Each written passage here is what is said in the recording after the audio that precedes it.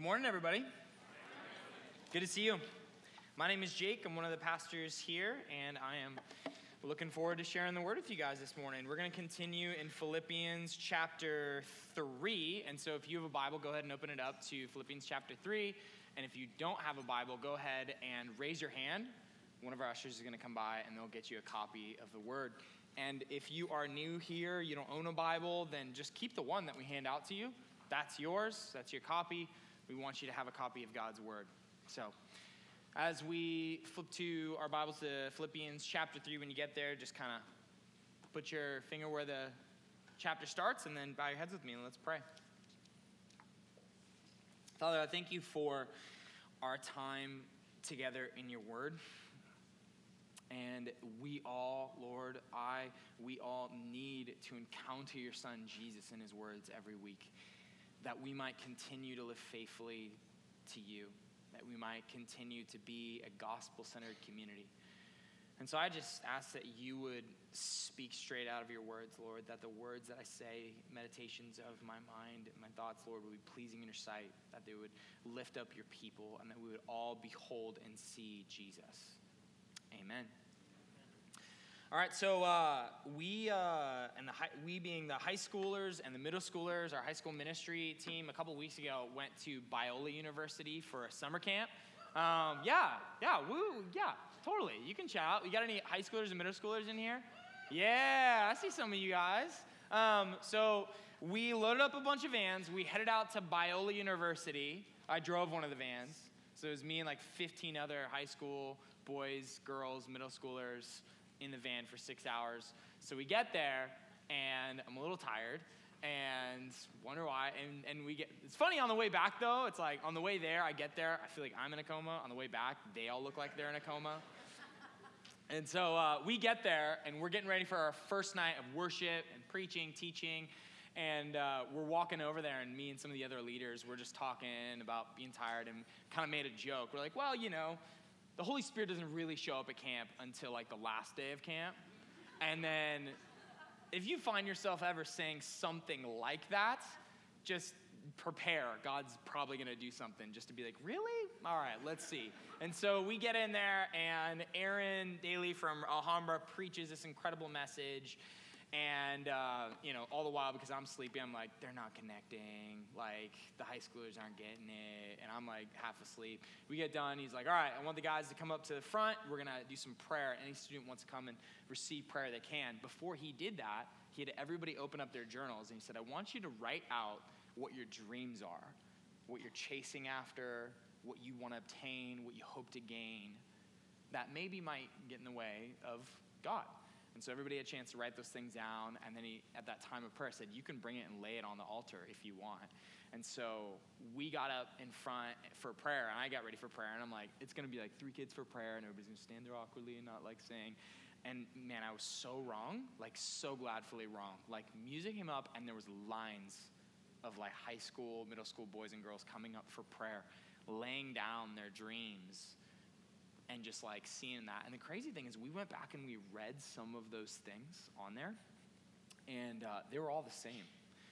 All of them were, I really hope to get the perfect wife. Here's what she looks like, and here's what she does. I really would hope to obtain the perfect husband. Here's what he looks like. Here's what he does. He's super ripped, and he does it. Yeah. And I really want to get the perfect job. I want to be a YouTube sensation, and I work 1 day a week. And so, but all of them were the same in that it was things that I dream about obtaining. And then you can see as we began to pray for the students, the weight that comes from our culture and the belief that we have that ultimate happiness is going to come from getting something or obtaining something. And the more I spend time with younger men and women and listening to what they think and what they believe and assume, here's what I learned, is if they are saying and articulating some of these things, likely our leaders are all feeling and articulating the same thing. Their parents are believing the same thing. Our communities are believing the same thing. And the challenge that comes from living out the gospel as a community is not just believing the gospel and believing in Jesus. It's saying yes and amen to Jesus, but then adding whatever our culture assumes about the world onto it. Adding the assumption that Yeah, if I could get enough things, if I can get the right person, if I could get to this point in my life, then I'll be fulfilled and happy. Yes and amen to Jesus, of course, only him. But also, if I could get this too. And it sounds silly and ridiculous, but this is how we live our lives functionally a lot of the time. And it crushes us under the weight of trying to get it. And when I see the high schoolers coming forward and just laying down that weight at the feet of God, it reminds me that that is the same challenge that we have today. It's the same challenge that Philippi had back in. It is so hard to not just take the things of the culture and just absorb them on there and say yes and amen to Jesus, but also these things too. And what happens is when you get to the story of the gospel and you get to particularly the cross is always a stumbling block where we get to it with what we assume in our culture, and it's a hard stop. And we can't get over it bringing those things. Paul said it in 1 Corinthians. He said, for Jews demand signs, Greeks seek wisdom, but we preach Christ crucified. A stumbling block to the Jews and folly to the Gentiles. Because if you're all about power and strength like the Jews were, then a weak crucified Savior doesn't make sense. And if you're a Greek and you're all about wisdom and the right thinking and knowledge, then what is so wise about God dying? And I think that the thing that we want to see and we assume for the Americans, what we want is, what do I get out of it? What do I obtain? The Jews look for power, Greeks seek wisdom. We ask, well, what do I get? What am I going to benefit from it? And then we hit the cross, and Jesus says, if anyone will come after me, let him deny himself, take up his cross, and follow me. For whoever who will lose his life will lose it. But whoever loses his life for my sake will find it. And I'm just gonna give you one idea for the day, and I'm gonna say it a couple times in different ways.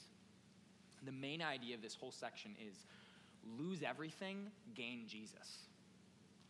The cross is going to force us, if we want to follow Jesus, to be willing to let go all of our confidences, all the things we might put our own righteousness in, even lose our lives for the sake of participating in the resurrection and getting and knowing Jesus. And the beautiful thing is that is really, truly not actually a loss. It's actually a celebration and a joy because of what we get in Jesus, but we will not get past the cross. We have to step into that story.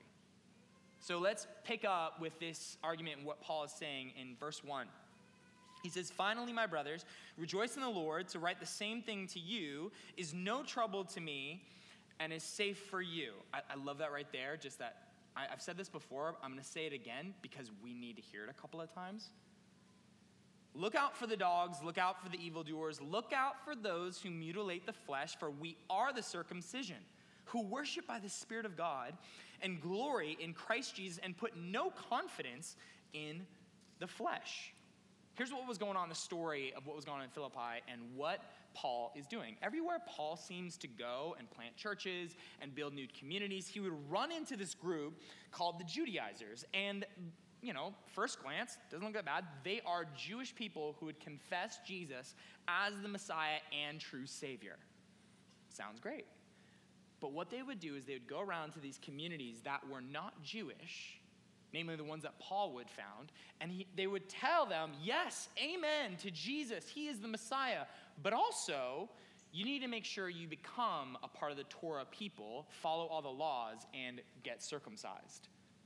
And this is something that comes up a couple of times in his letters, and it's amazing to see just how adamantly opposed that Paul is to this idea of yes, amen to Jesus, all those things, but just also, Paul every time loses his mind, uses some of the most horrific, intense language he can to point out how detrimental this is, like to the point where he says, look out for the dogs, evildoers, and the mutilators of the flesh. He just took 3 disses that Jews had for Gentiles. They would call them dogs. They would call them workers of evil. And then the mark of a lot of the pagan religions back in the day is they would cut themselves in a worship service. And so he says, oh, these guys who say they're Jewish and they say that you need to follow the law, they are the dogs, the evildoers, and the mutilators of the flesh. Because apart from Jesus and what he grants us, everything else is going to be garbage, and I'm going to show you how and why. The cool thing about Paul is he does something called living theology, which I love. He doesn't just say, here's my arguments why, believe it, moving on. He begins to tell his own story, the things that he began to lose by taking on Christ, and what he celebrates in them. And that's just a little side note that I think is worth us learning, that our lives should be filled with the gospel and the true thoughts and knowledge and knowing the truth about the gospel. But if our lives are not shaped by it, if our theology is not living embodied theology, I'm not sure what a lot we have to stand on. One of my favorite professors in school had said, if it hasn't impacted your life and the way you live, you still don't believe it. If it hasn't shaped your life in such a way that makes an impact and you can live it out and see it, then maybe you don't really fully believe it, which is a gut punch to all of us, myself included. And I think we need to hear that here. And what we see in Paul's story is, let me just show you the theology I live. And so he says in verse 4, though I myself have reason for confidence in the flesh, also, if anyone else thinks he has reason for confidence in the flesh, I have more. Circumcised on the 8th day, of the people of Israel, of the tribe of Benjamin, a Hebrew of Hebrews, as to the law, a Pharisee, as to zeal, a persecutor of the church, as to righteousness under the law, blameless. But whatever gain I had, I counted as loss for the sake of Christ. Indeed, I count everything as loss because of the surpassing worth of knowing Christ Jesus, my Lord. The first thing that we see in this long list that Paul gives is that main idea, right? Lose everything, gain Jesus. Well, here's the first way to say it. Lose our performance, gain relationship. Yeah, amen. Lose our performance and gain relationship and knowing Jesus Christ. Paul essentially says, look, if you guys want to stack up the list of things you do to be known that you've got it together, I have done all of them. I'm really good at it. He says, okay, you want to talk about being confident in the type of people group that you are? I'm in the perfect people group. You want to talk about confidence in doing the right morality and doing the right things? I've done all of it. If you want to put your confidence in the knowledge that you know, then the theology you know, and the ideas that you have, I'm a Pharisee. I am sitting in every Bible study giving the perfect answer immediately, and my RC leader loves me, says Paul. Like, I've got all this stuff nailed down. When it comes to God's law and morality and what we're supposed to do to follow the law, I am blameless. But I count it all. It says in here in rubbish. It's like garbage. Think of like the last night's sewage you throw out in the waterway. That's what it's counted as compared to knowing intimately Jesus. Because here's what happens when we try to base our relationships on performance, we lose intimacy. We lose our intimacy. It gets in the way every single time. You see this especially like in dating, or maybe you don't see this. I have seen this when I was dating my wife.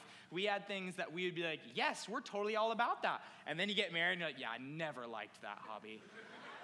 I just really, for me, it was like first date, I was like, oh, you like scary movies? You know what we should do at the end of this date? We should go home and watch a scary movie, because I was trying to hold her hand.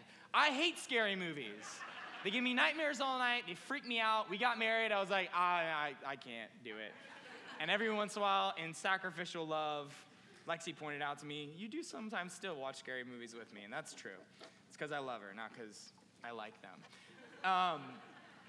And then, I was thinking about this, and I asked Lexi if I could tell this story. It's like one of my favorite stories to tell, but it's a story of how I almost killed Lexi. Might be some of you guys who were there, but that would be crazy. So Lexi, when we were dating, I was super into rock climbing and backpacking, and she's like, sweet, I'll go rock climbing with you. Found out later she hates rock climbing, terrifies her. And then after the story, I kind of like understand why, too. It's kind of my fault. So we went on this trip where in Arizona, there's a place called the Jug. It's like this canyon you go down, but you get to this point where you have to either cliff jump into some water, into this big jug of water. Or, because I thought, that would be too scary for some people, so I'll bring climbing equipment and you can rappel down, because rappelling's not scary. And so, I know, I feel like such a dummy even telling this again. So Lexi's like, I'm going to do this, and she runs forward to the line of people to rappel. And I yell at my friend up there, I'm like, hey, she's never done it before, so make sure you set her up. I'm sure it's for someday today he'll be here and he'll feel super guilty about this all over again. Sorry. So she begins to go over the ledge, and the rope moves. She panics, and there's one job in rappelling, hold the rope. She lets go of the rope and grabs the top part that holds your body up, and it just takes the skin off her hands, bounces off a waterfall, falls into the water. And I'm on the other side. I don't see any of this. I just hear a death-curling scream and begin to rehearse in my head how I'm going to tell her parents that she died and I'm sorry. And so I run to the edge. I'm like, is she okay? And she crawls out of the water. I run over. I get over the edge. I'm like, you okay? She was such a good sport, guys. She just goes like, how much more do we have to go? And I was like, I'm sorry, babe, we have to swim a mile. And so I wrapped her hands up, and I tell that story, one, because it's really funny, and I feel good because she married me still, so. But also to make the point that, when it comes to relationships, there's a point where you start off where it is all about performance because you have this longing for that person to love and accept you, right? And then we take that into our relationship with God all day long. Here's what changed about marriage is that both people, my wife and me, said, I will love you because of a covenant, and I've decided to love you forever no matter what come may. The covenant that Paul is talking about, that's why he says, we are the circumcision. You don't work to get circumcised. We are the covenant people of God by the blood of Jesus. I don't perform to get Jesus. I have Jesus intimately and know him, and so I abandon all these other things that I might perform into, because in abandoning and losing them, I get to know intimately Jesus. And the type of language that he talks about, too, like the Old Testament view of knowing and knowledge was, think about this, Adam knew his wife, and then they had a baby. That intimacy level of a husband and wife knowing one another, that is what Paul is thinking about, that idea of knowing Jesus so vulnerably, so intimately, so loved and accepted that has nothing to do based on performance. And so he tells the Philippi church, why would you try to add that back on? Why would you add that back on? That is not a gain to you. This is a blessing that we rejoice in. But I wonder if the temptation for them was that when you receive the pressure from the outside world, especially for them, because they were a Roman colony, and you think a Roman colony would have had Jewish synagogues all over the place. They understood, the Roman Empire understood the Jewish faith. But to stand up and say Jesus Christ is Lord and not Caesar, that's a problem, says Rome. And so I wonder if the temptation is not, man, I could just say yes to Jesus, but also these things, and maybe it'll lighten up some of the pressure. I'm not going to lose my faith. I'm going to follow Jesus. But also, if I can, I wonder what those things would be for us today.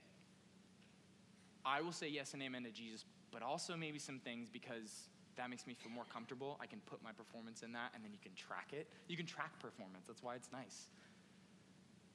But you lose intimacy. And so what Paul is calling on the Philippi church is don't go backwards to that.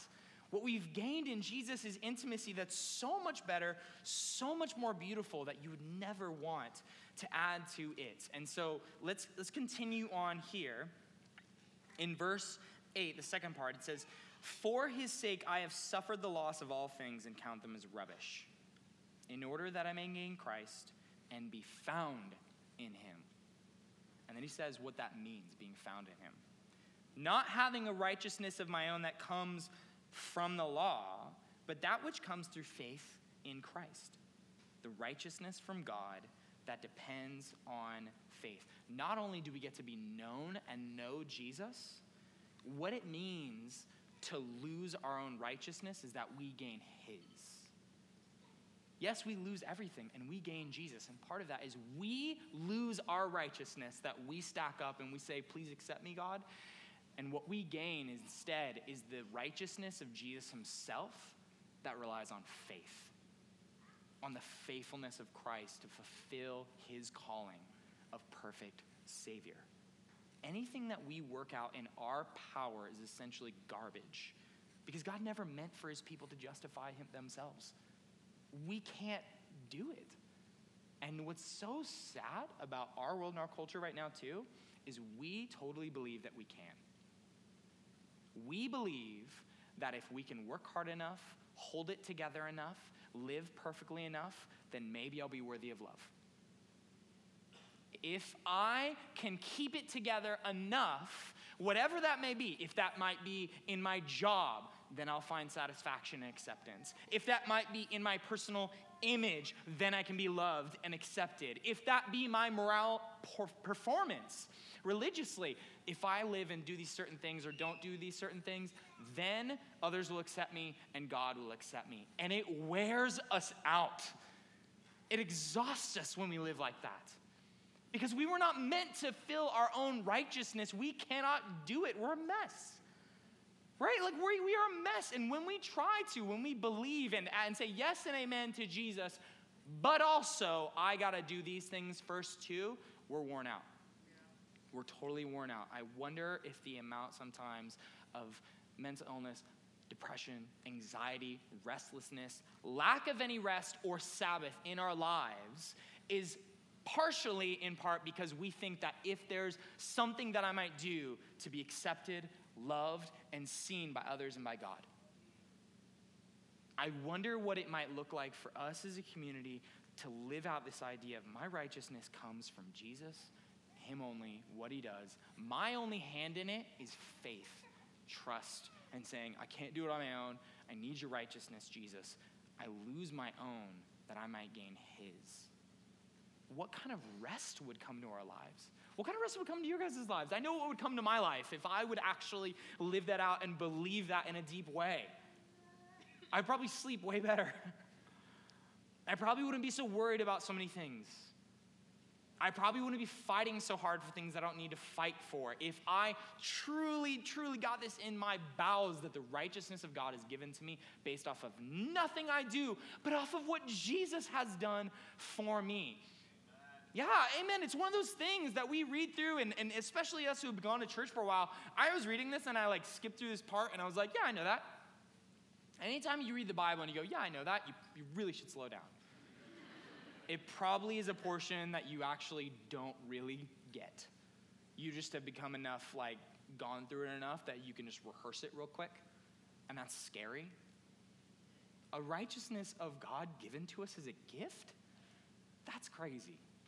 That's why the cross is so offensive, guys, because we have nothing in it. We have nothing in it. And so it is a loss. It's a real loss, because if you have your own righteousness, you can count it up, tally it, and know where you stand.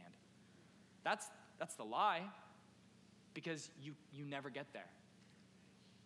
But Jesus has given us a righteousness that is his own, not based off what we do, but because of trust put and faith in him. The object of our faith is the one that holds us up. Amen, church? We need that. Yes, we need that righteousness of God. And what gets in the way is our own, so throw it away. Count it as garbage. Give it all up. One of the ways I really see this in myself is my inability sometimes to receive help from my in-laws. Couple of chuckles, as you guys know.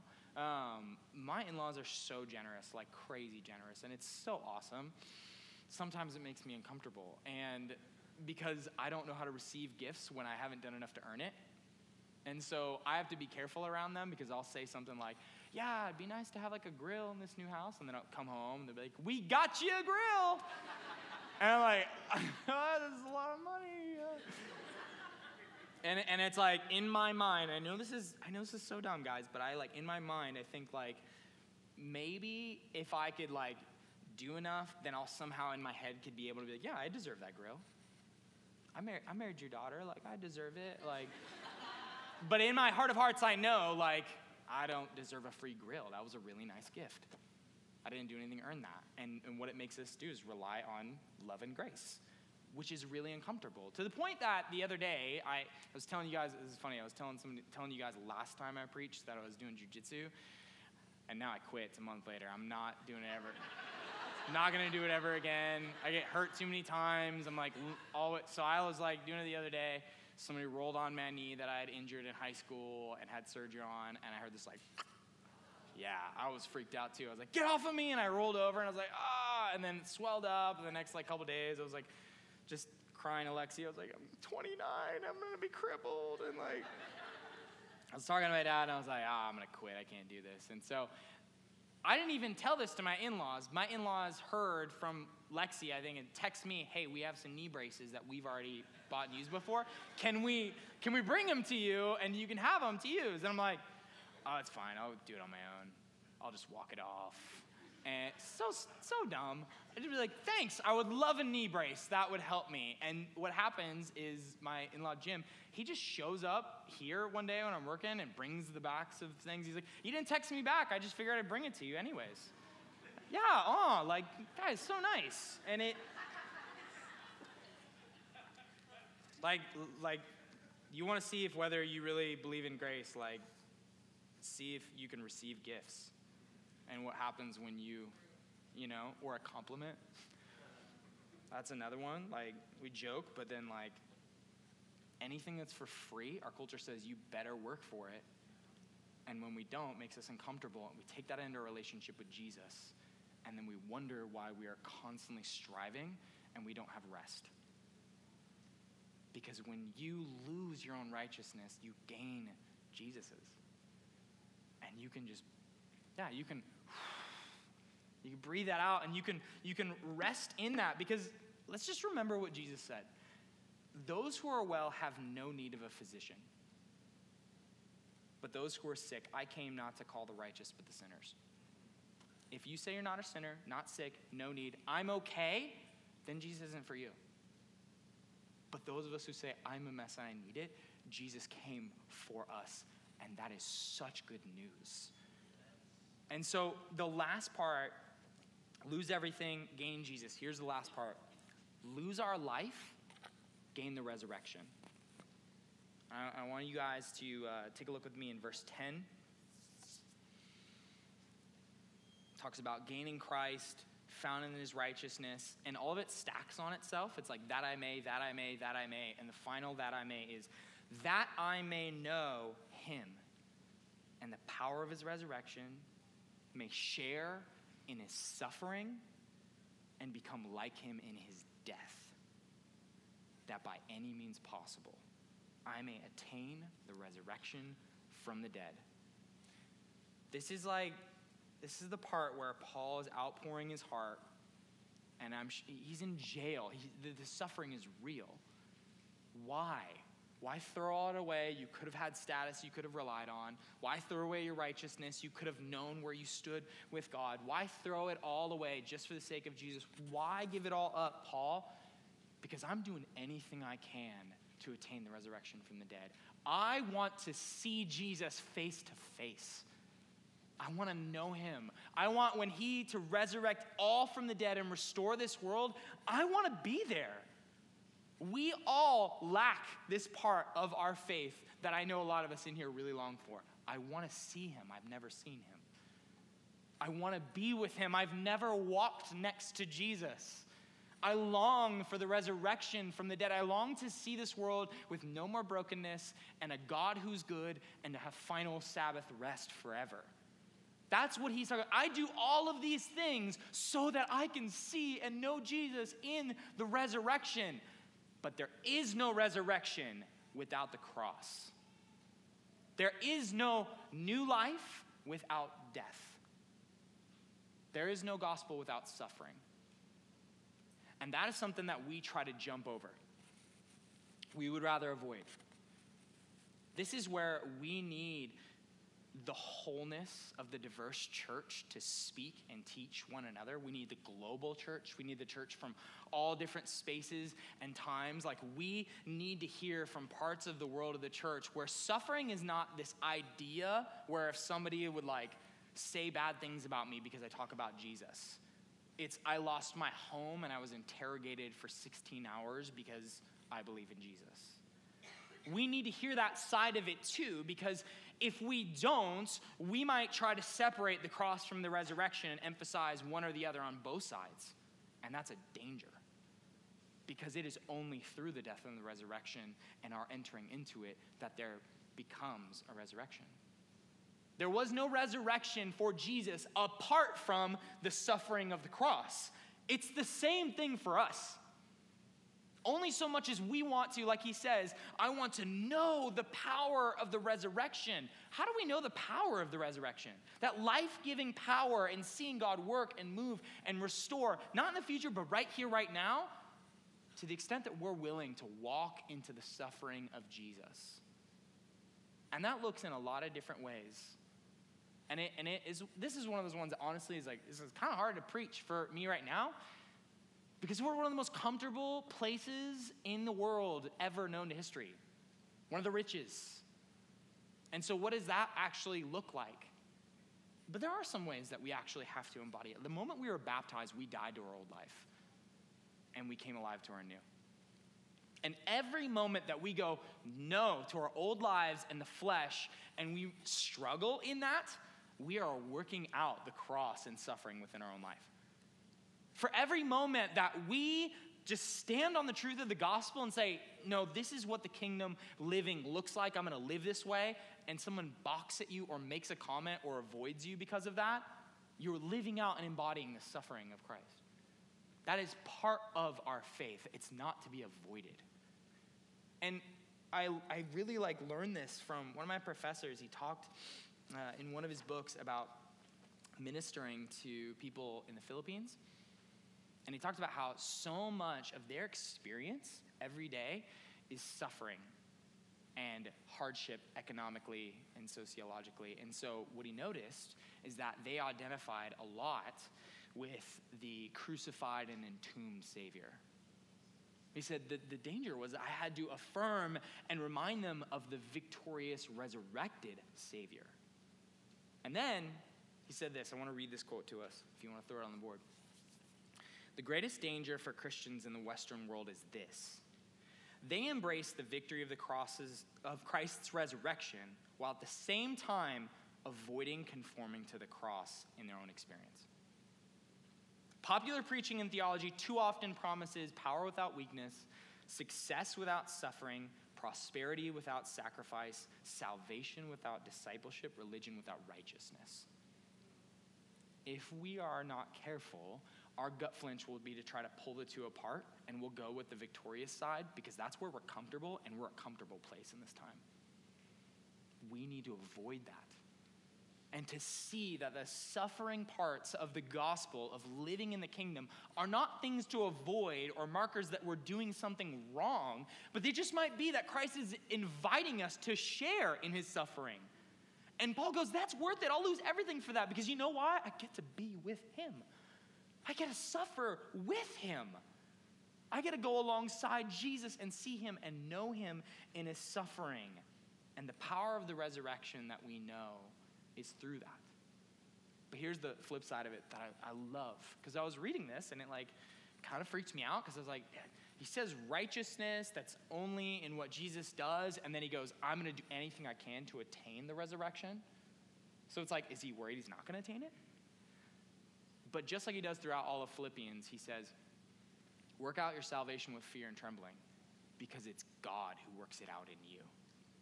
In the same way, he says here, that I may know him in the power of his resurrection, may share in his sufferings, become like him in his death. How do we have the power to share in his sufferings and become like him in his death?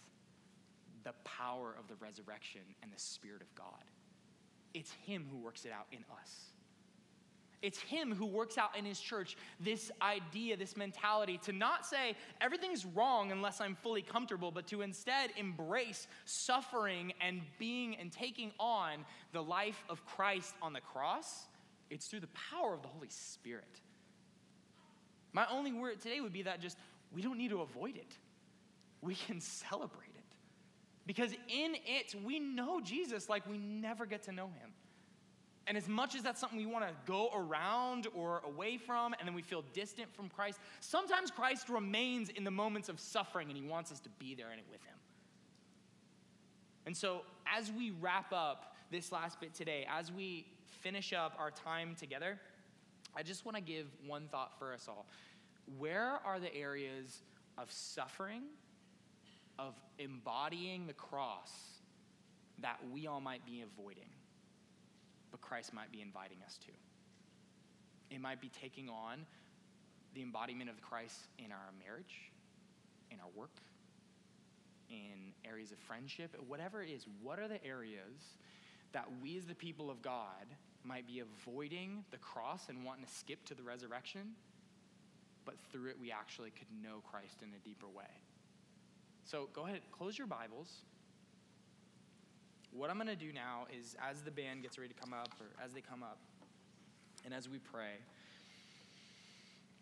I want us all just to have a moment of stillness and silence, bow your heads, and I want you to think and ask the Holy Spirit, because only he can do it, where are the areas of taking on the cross and suffering in ways that I might be avoiding?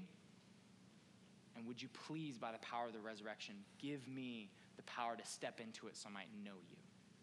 So go ahead and at this point, bow your heads with me. I'm going to pray, and I want you just to continue to think about that through their time. Father, I thank you for your word, and I thank you for your Son. I thank you for the ways you invite us into spaces that are uncomfortable, because ultimately you want resurrection life for us, and you want us to know you deeply. And so I just pray for that. I pray that you'd speak to all of us for the rest of today. In this moment of silence, as we pray, that you would speak to your people, that we might know how to obey and follow you, that we might know you deeply. Amen. You can just sit silently for a minute, continue to pray, heads bowed, and in a moment, someone's going to come and lead us in a time of response.